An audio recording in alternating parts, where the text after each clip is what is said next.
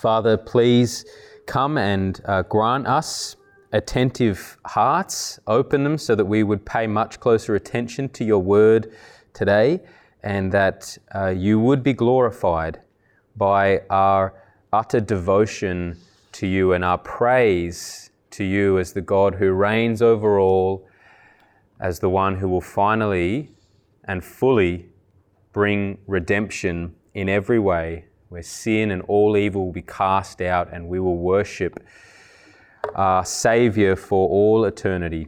We long for that. Give us a greater appetite for that, we pray in Jesus' name. Amen.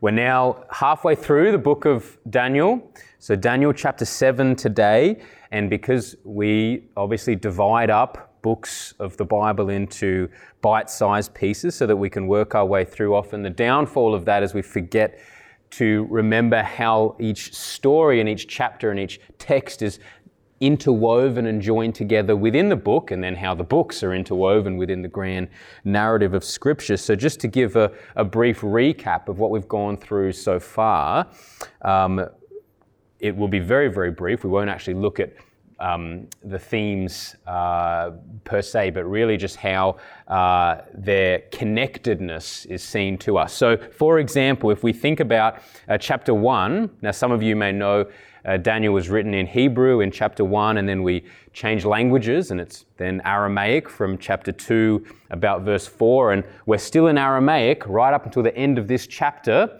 and then it goes back into Hebrew. So if we take Daniel chapter 1 as a bit of an introduction, it sets the scene for the book of Daniel. And then we go from chapters 2 to 7, which we are going through today, we can see a bit of a pyramid structure. I mentioned this on Wednesday. So if you take chapter 2 and then chapter 7, which we will go over today, we can see in chapter 2, it's basically a dream that Nebuchadnezzar has about 4 kingdoms to be replaced by a 5th indestructible kingdom. Now what we will see today in chapter 7, which is the other base of this pyramid, we see a vision with 4 beasts that represent 4 kingdoms that will be destroyed by this indestructible kingdom. They will face judgment. So we have the 2 pillars of the pyramid. Then as we work our way up, we see chapters 3 and 6 that are largely about God's people as a little faithful remnant, staying faithful to Yahweh in spite of persecution or things that threaten their allegiance. So we have Shadrach, Meshach, and Abednego threatened that if they don't bow down before the statue, they will be killed. They pass the test. And then we have Daniel threatened that if he makes any petition to anyone else other than Darius, he will be killed, and he passes the test. So we have these next pillars, and then we have chapters 4 and 5, which chapter 4 is Daniel interpreting a dream, and then chapter 5 is Daniel interpreting the writing on the wall, which then forms this pyramid. So you can see a connectedness, how each of these chapters sort of relate to each other in a symmetrical theme, and they all fall under the overarching theme through Daniel of God's utter sovereignty over every human kingdom and every ruler, which is meant to bring comfort to his exiled people. And we see that chapter 7 is then very much linked to the next few chapters, because even though chapter 7 closes out that initial pyramid, it then opens up this whole new section of apocalyptic literature.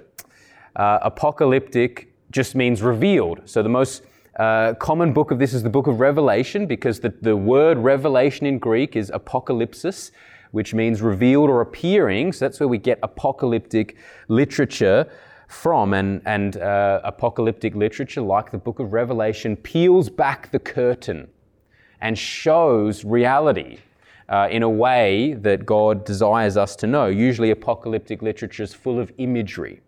It's often symbolic, and it's there to convey a particular meaning. Now, as we approach this, we know instinctively to read different genres according to their genre. So if you read a newspaper, you are there reading it for the facts.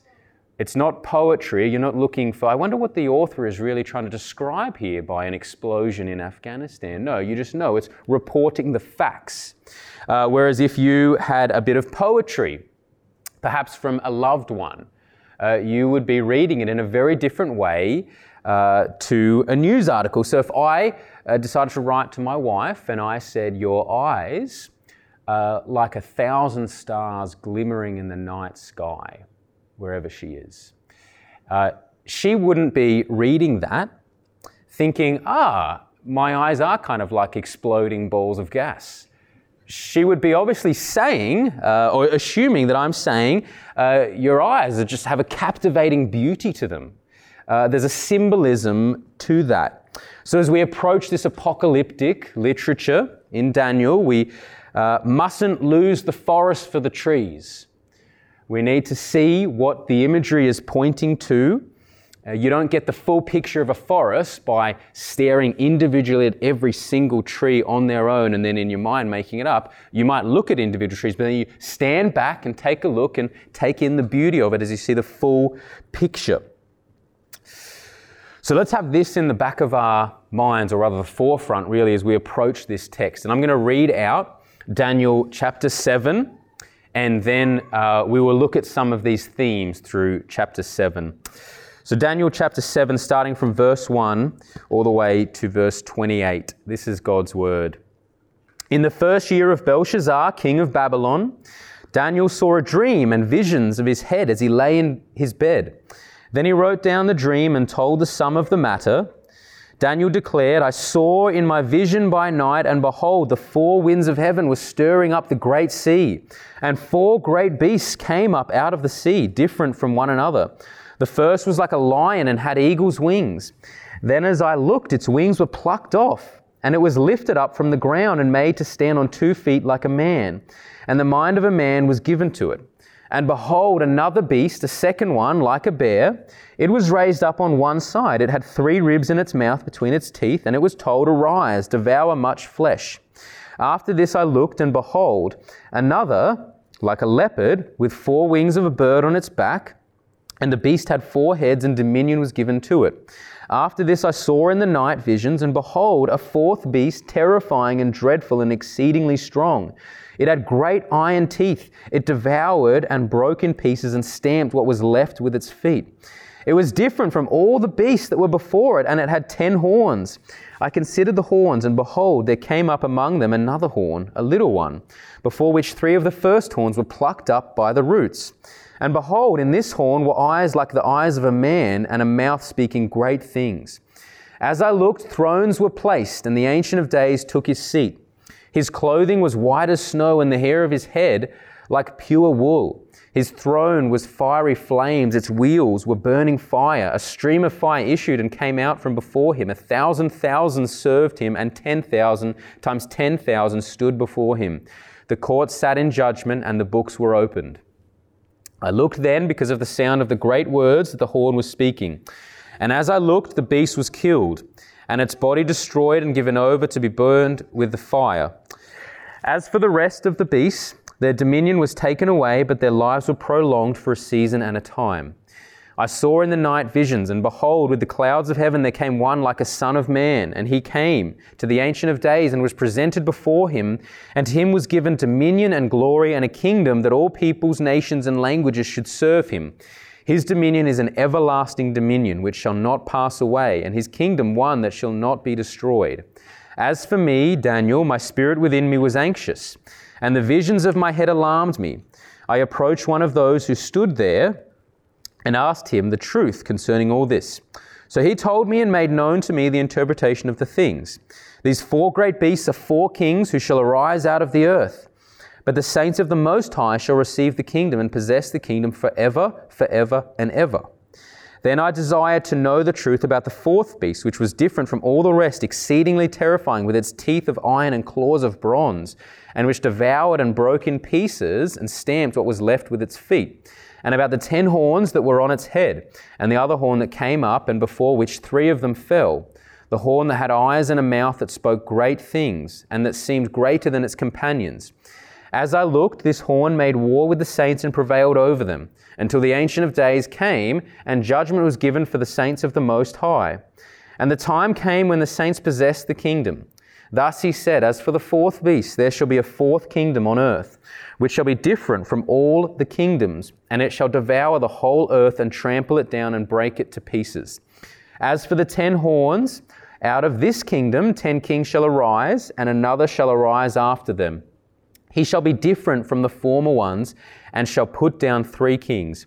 He shall speak words against the Most High, and shall wear out the saints of the Most High, and shall think to change the times and the law, and they shall be given into his hand for a time, times, and half a time.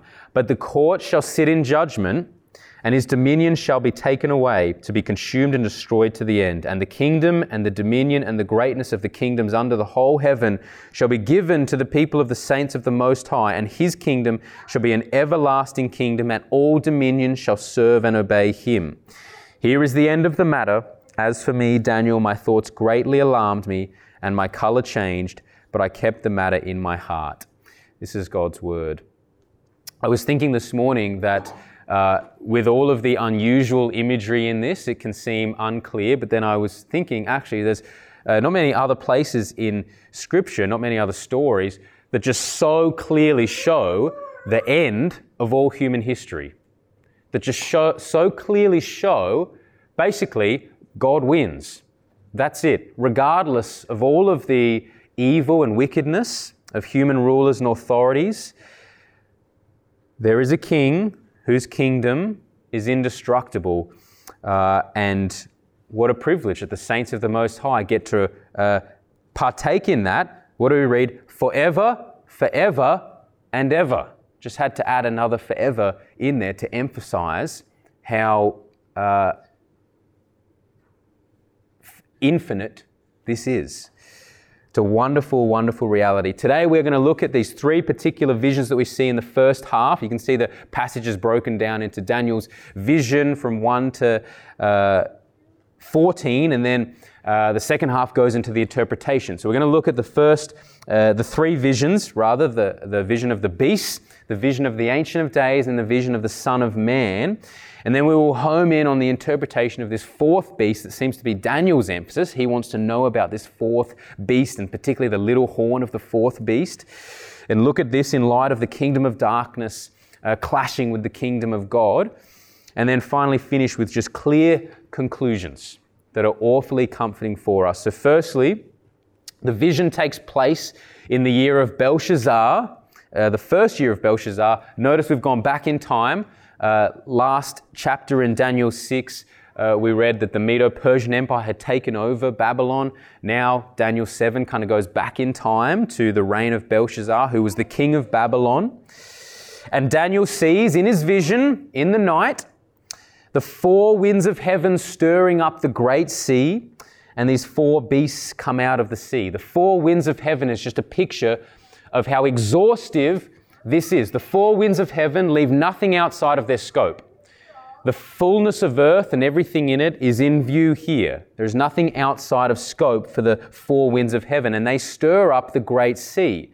And you might know the sea in ancient times was often symbolic of just chaos and fear. It was a very fearful place to be in the sea. It wasn't like people back then were going for leisurely holidays to the beach to swim around. No, if you're in the sea, there's a high chance you might die. So the sea was a place of chaos and fear, and the picture we see here is already one of great chaos and fear, and then what do we see? Even more chaos and fear coming out of the sea in these beasts. So this is the picture. You can understand why Daniel is suffering a tremendous amount of anxiety at the end of this vision. So let's see what is clear about these beasts before we look at specifics. Let's try to firstly, as we approach apocalyptic literature, see what is clear and what we can understand about these beasts. In these 4 beasts, as you read through, you would have noticed 3 main themes of many, but 3 particular themes you can see is destruction, dominion, and distortion. Destruction, dominion, and distortion. These beasts are out to destroy. These aren't rabbits or kittens coming out. Like, these are A-type predators. You don't want to come across a lion or a bear, especially these mutilated beasts. These are out to destroy. They have dominion. We consider they all have a rule. And what's mostly in view for these kingdoms is most of the known world at this time. They have dominion over a significant amount of the world. Though it's only temporary, they still have dominion. And finally, they are distorted. Nothing about these beasts is natural. They're all very unnatural. There's a lion with eagle's wings. There's the leopard with 4 wings of a bird and then 4 heads on it.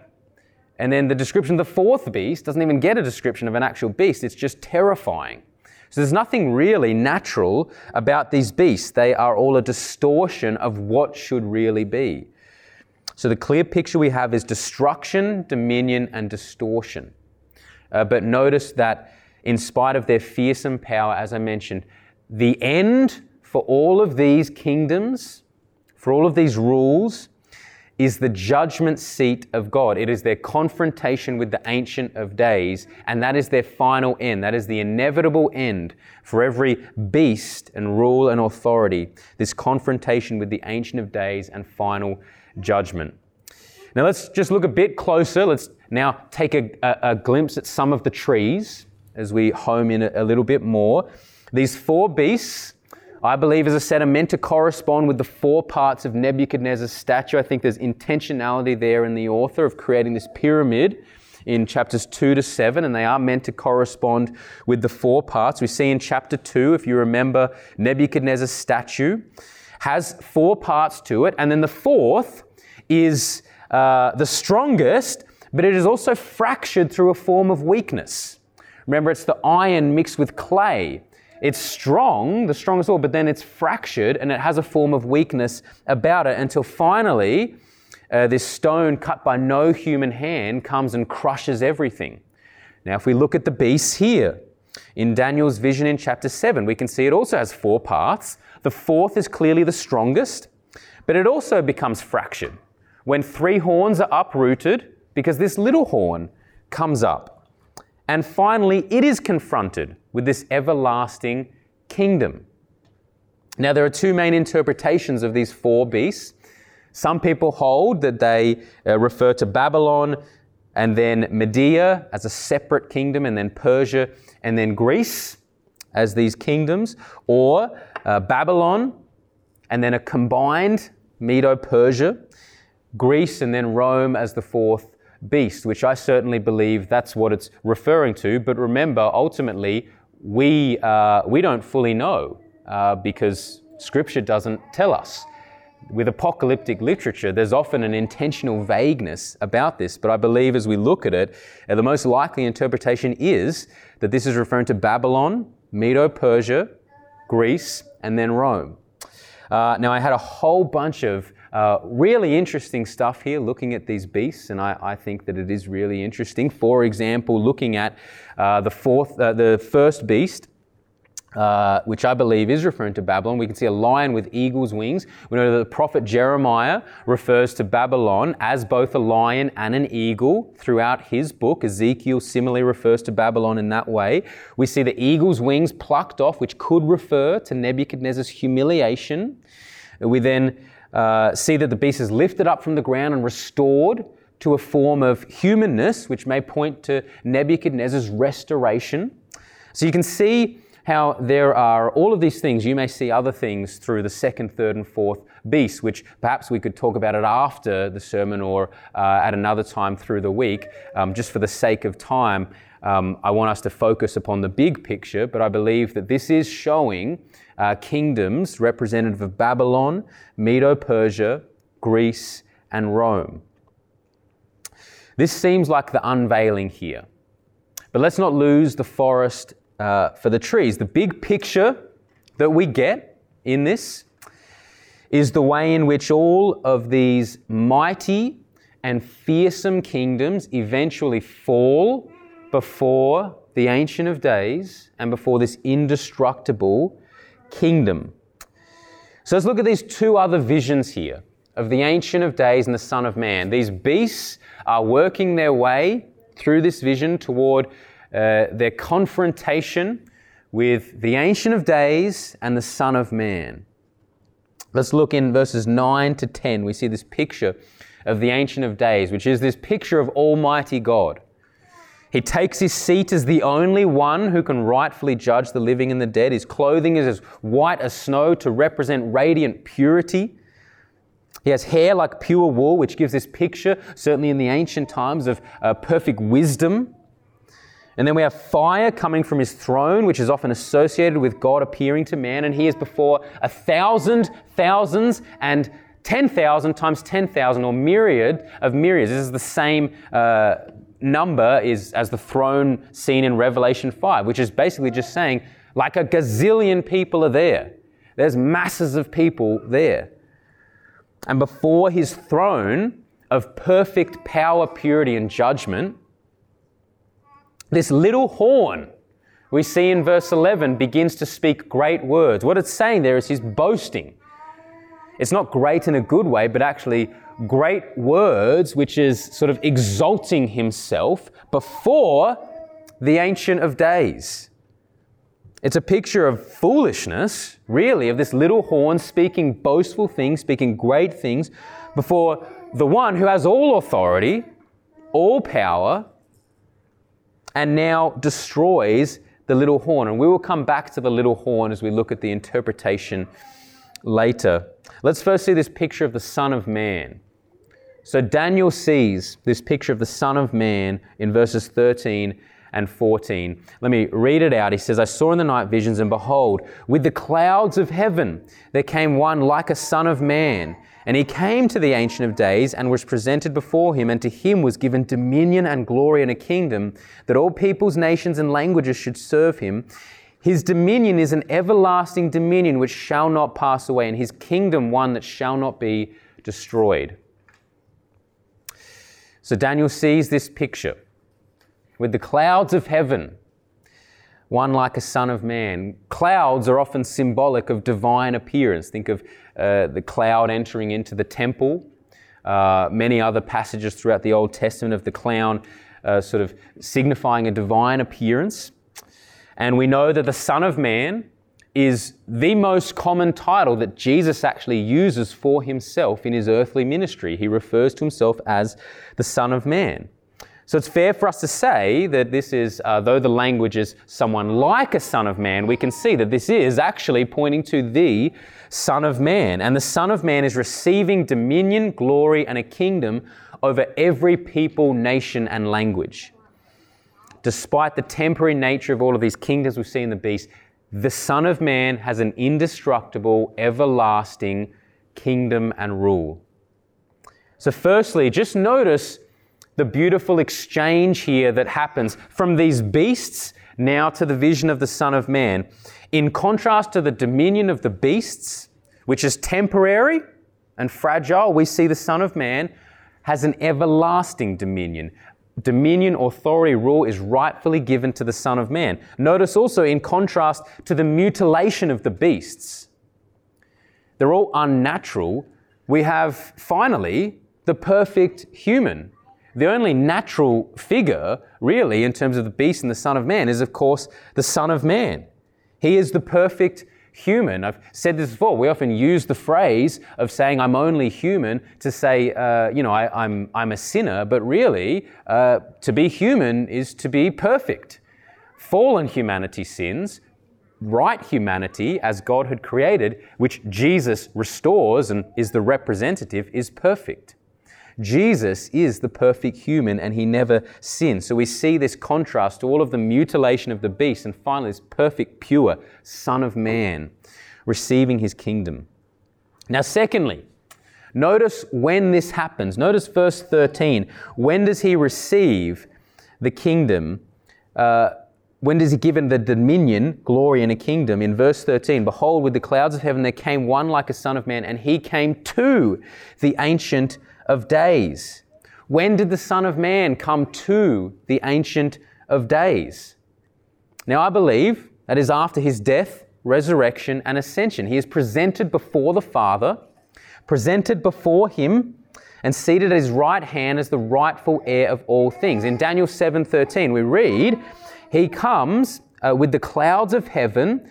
The Son of Man comes and he comes to the Ancient of Days. He came to the Ancient of Days. Now, if you remember in Acts, as Jesus recommissions his disciples, What happens as he ascends? A cloud takes him up in Acts 1:9. And where does he go?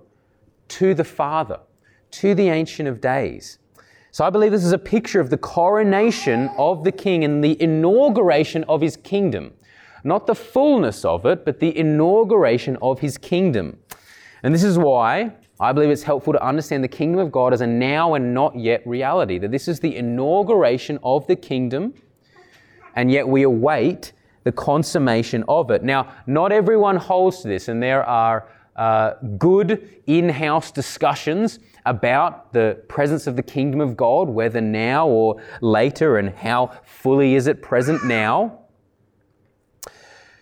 But if we understand the purpose of these visions that Daniel gives, not specifically to give a chronological account of history, but rather to reveal particular aspects of God's redemptive work, then I believe we can see how this fits together within the grand narrative of Scripture. So let me just talk about the kingdom of God as that which is inaugurated after Jesus' first coming, and then the consummation of it, which will be in his second coming. We know that the kingdom of God comes in the King himself. Jesus brings the kingdom of God. That's why in his earthly ministry he says, the kingdom of God is at hand. The kingdom of God is in your midst. Repent, for the kingdom of God is here. In me, Jesus, as the King, brings the kingdom.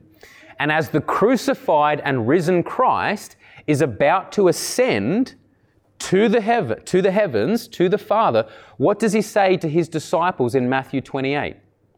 All authority in heaven and on earth has been given to me. He has all authority in heaven and on earth. This sounds like kingdom language. The risen Christ receives the dominion of a king. We as his people have the task of proclaiming this kingdom in this in-between time. Particularly if we understand chapter 2, remember the picture of the statue, if we understand that to correlate to these four beasts. In chapter 2, we read, as the passage talks about the iron and clay and this fourth part of the statue, we read in chapter 2, verse 44, in the days of those kings, the God of heaven will set up a kingdom that shall never be destroyed. That is, he will establish a kingdom that will never be destroyed in the days of those kings. So the kingdom of God is one which is established during the period of these destructive worldly kingdoms.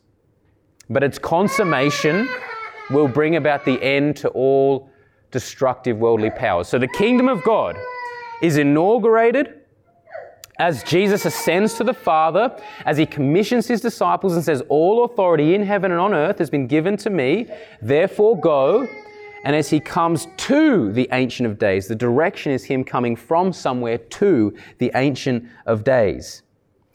And as the kingdom of God is inaugurated, naturally the kingdom of darkness takes a hit. Now I'm using the phrase kingdom of darkness, representative of all of these human, beastly combination authorities.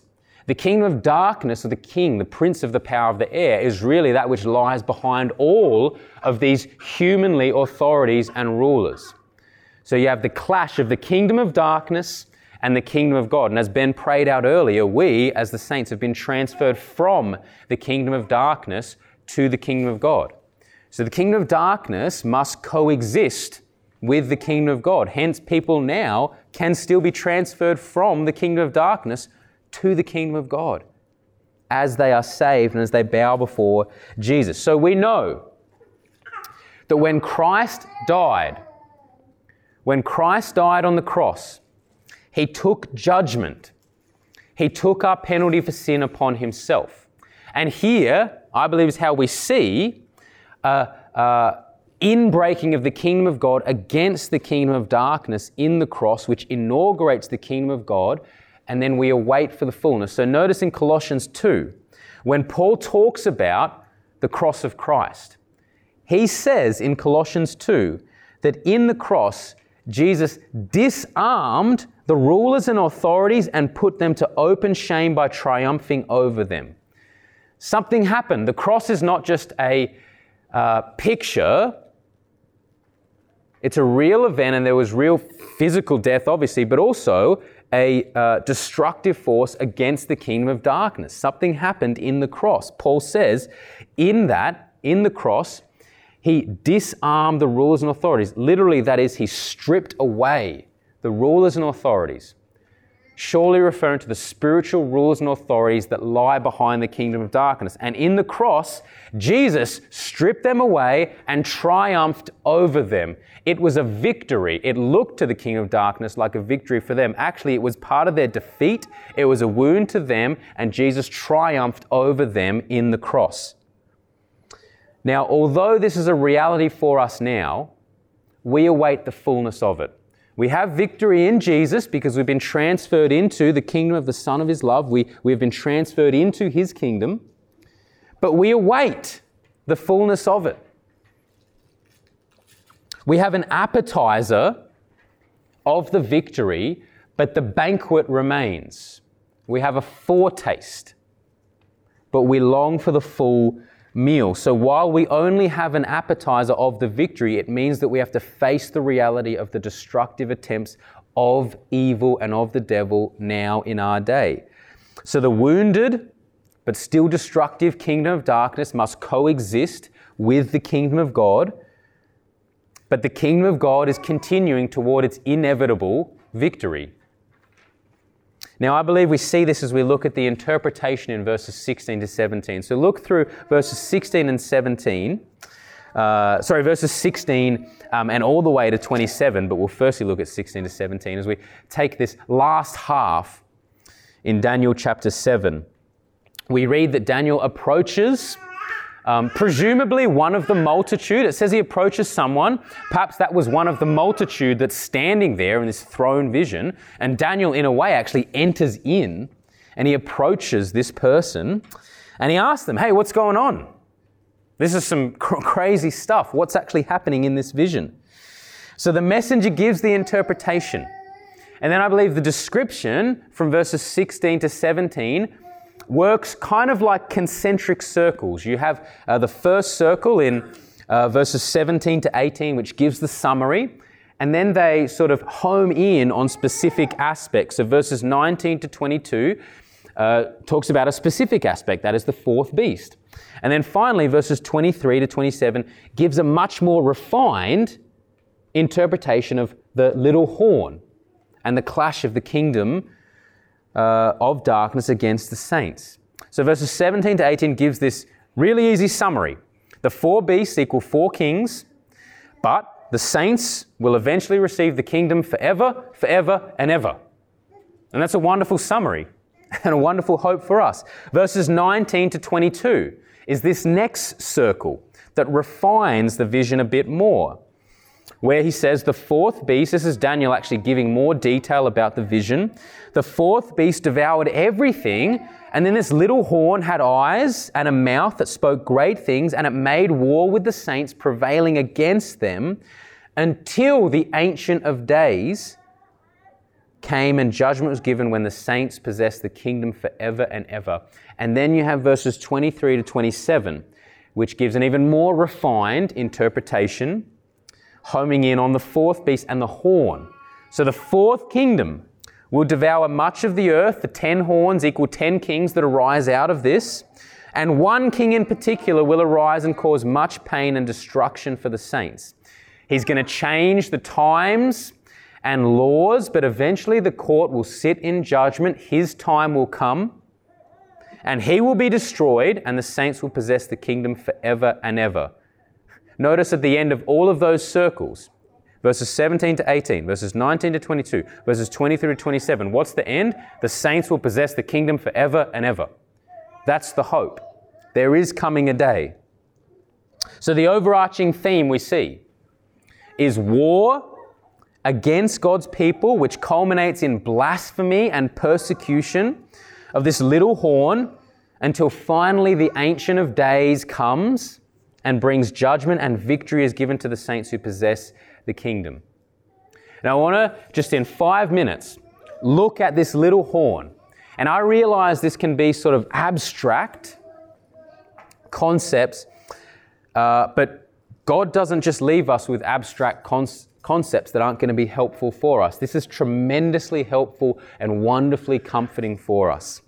So this little horn and its destruction before the Ancient of Days has led to a ridiculous amount of ink being spilled throughout the history of the church as to who this is. Who is the little horn? There have been various interpretations of who this is. Some believe it's Antiochus Epiphanes in the 2nd century BC, who did indeed, would fulfill a lot of this. He caused a significant amount of destruction. Others would say it was Emperor Titus, who finally destroyed the temple in AD 70. Some people just say it's basically every single pope throughout history. Others would say there's a whole host of people. And the little horn is representative of anyone who sets themselves up in opposition to God. Now, let's just look at what we clearly see. Remember, often what is helpful when approaching apocalyptic literature is, what do we clearly see? Let's look at this little horn. In verse 25, we read, "He shall speak words against the Most High. He shall wear out the saints of the Most High, and shall think to change the times and the law. And they shall be given into his hand for a time, times, and half a time." So what do we clearly see? We see blasphemy, we see persecution, and we see him claiming deity. So look, we see blasphemy. He's going to speak words against the Most High. We see persecution. He's going to wear out the saints. We see him claiming deity. He's going to try and change the times and the law, something that God alone can do. And this is a fair summary of what the devil really seeks to do all the time, to blaspheme, to kill, and to attempt to put himself in the place of God. So I believe it's fair to say that this is either a description of the Antichrist. Anti can mean opposed to or in place of God. A description of the Antichrist, or certainly a form of the Antichrist, which is just the pinnacle of the kingdom of darkness. And it's really interesting in your own time to look at the descriptions of this little horn and the fourth beast, and then look at some of the descriptions in, say, Revelation 13, where we read about the beast. And actually in Revelation 13, there's a combination of lion, bear, and leopard in the beast. So there's a lot of allusions back to Daniel chapter 7. Now, the difficulty from reading Daniel chapter 7 is that it does give a sequential order of these beasts. And it seems as though, if you read it on surface level, it seems as though the fourth beast would surely come much closer to the time of Daniel than our time now, if you're reading it sort of on surface level. So how do we make sense of the 2,500 years from Daniel's time to our time now? How do we make sense of this Antichrist figure who embodies the pinnacle of opposition to God, when we could look at many different points throughout history and see these sorts of things? See blasphemy, persecution, people putting themselves in the place of God. This is why many have sort of interpreted this little horn as people throughout all history. There are many different people. Now, I believe that there is clearly an Antichrist figure. Paul refers to that as the man of lawlessness. There will be one figure. But I believe it also takes shape in many different ways. And this is where understanding God's kingdom as a now and not yet reality actually helps us understand the clash of the kingdom of darkness with the kingdom of God. So the Apostle John helps steer us in the right direction when we think about this. When we think about all of this opposition to God and this little horn figure, John helps us understand this. And a fun fact is that John is the only author who uses the word Antichrist. You won't find it anywhere in any other book of the Bible. It's only the Apostle John who uses the word Antichrist. He says in chapter 2, verse 18 of his first letter, written, of course, toward the end of the first century at some stage, "Children, it is the last hour, and as you have heard that Antichrist is coming, so now many Antichrists have come. Therefore we know that it is the last hour." Now John is writing this 2,000 years ago. And he's saying the Antichrist is coming, and even now there's many Antichrists among us. In a similar way to Paul in 2 Thessalonians talks about the man of lawlessness that has to be revealed, but he says his work is everywhere. The mystery of lawlessness, the work of that is still present among us. So there is this figure, this Antichrist figure, and yet arguably, as the pinnacle of the kingdom of darkness, he lies behind all of the opposition throughout all history toward God's people. And this is the point of some of the intentional vagueness of apocalyptic literature, the imagery that we see in Daniel.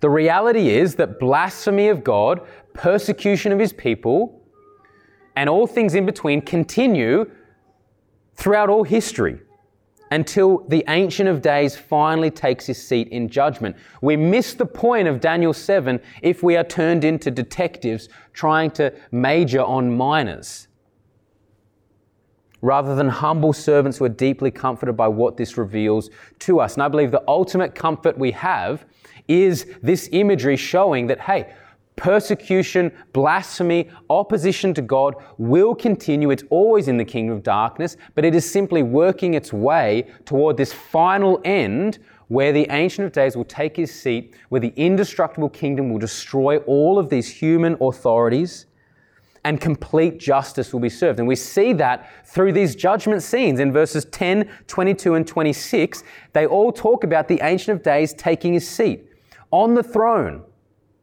These are pointing to the final judgment, where I believe that this man of lawlessness, the Antichrist, the main figure, will be revealed and will be utterly destroyed, thrown into the lake of fire, completely done away with. So I believe the big picture that we see in the midst of all of this destruction and disorder is that it is working its way toward the Son of Man receiving his kingdom as he approaches the Ancient of Days, which inaugurates the kingdom of God, so that Jesus can say, all authority in heaven and on earth has been given to me. And that continues until the final day, where all of the kingdom of darkness is finally destroyed, finally done away with as Christ returns, and the saints, we receive our full inheritance. We receive the banquet of this little appetizer, as beautiful and as wonderful as it is now, to know that we've been transferred from the kingdom of darkness to the kingdom of light, and all of the wonderful ocean of depth that we get to swim in now. We wait for the banquet. We wait for the fullness of that. In this in-between time, the kingdom of God and the kingdom of darkness remain present, but the kingdom of God is inevitably and unstoppably growing regardless of the attempts of the kingdom of darkness.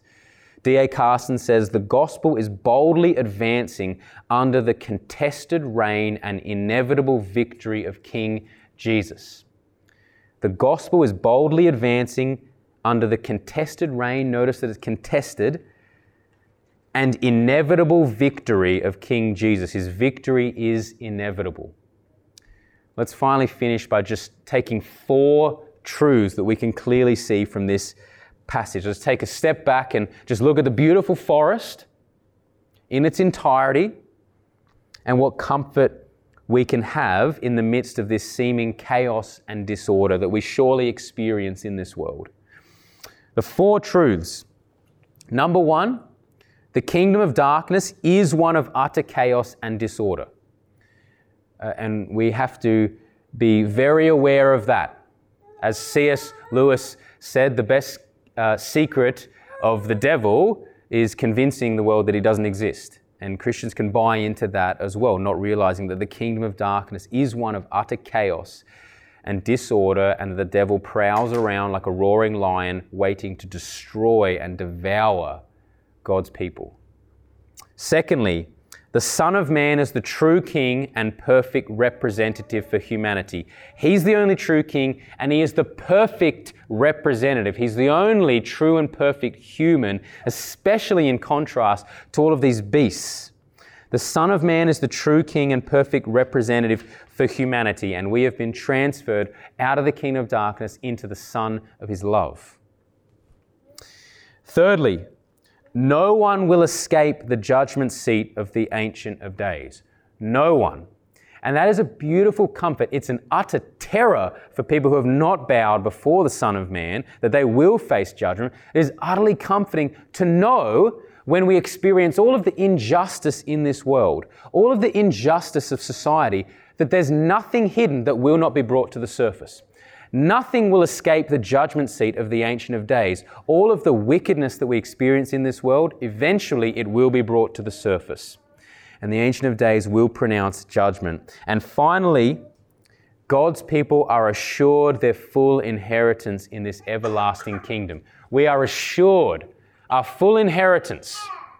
And what a relief that the assurance is not based on our performance, but upon Christ. Our assurance comes from Him. We are assured the full meal, the wedding supper of the Lamb, our full inheritance in this everlasting kingdom where we reign not just forever, but forever, forever and ever. What a wonderful comfort that is. Let's spend a moment now before we take the Lord's Supper, reorienting our hearts before we come before the cup and the bread, symbolic of the body of Christ, the cup symbolic of the blood of the new covenant shed. How do we ultimately receive our inheritance? The climax of that is in the cross of Christ, where we are transferred, where God does the greatest exchange of all history. Our sin, our wickedness, our rebellion placed upon Jesus, the wrath of God poured out upon Him. We receive His perfect life. We receive the Father's benevolence, His love poured out upon us because our sins are taken by Christ. We receive His righteousness. The Father looks upon us as though we have done everything right, not simply that we are forgiven, but as though we have done everything right because we are in Christ. And as Scripture says, we have the Holy Spirit as the seal, as the guarantee of our inheritance. So as we long for this inheritance, we long for the fullness of the kingdom of God. Not the kingdom of darkness, not this kingdom of apathy and of destruction that makes us so unusually apathetic to some of these realities. We long for that day where it will be somehow, in some unimaginable way, increasing worship and excitement forever and ever and ever in the presence of our Savior.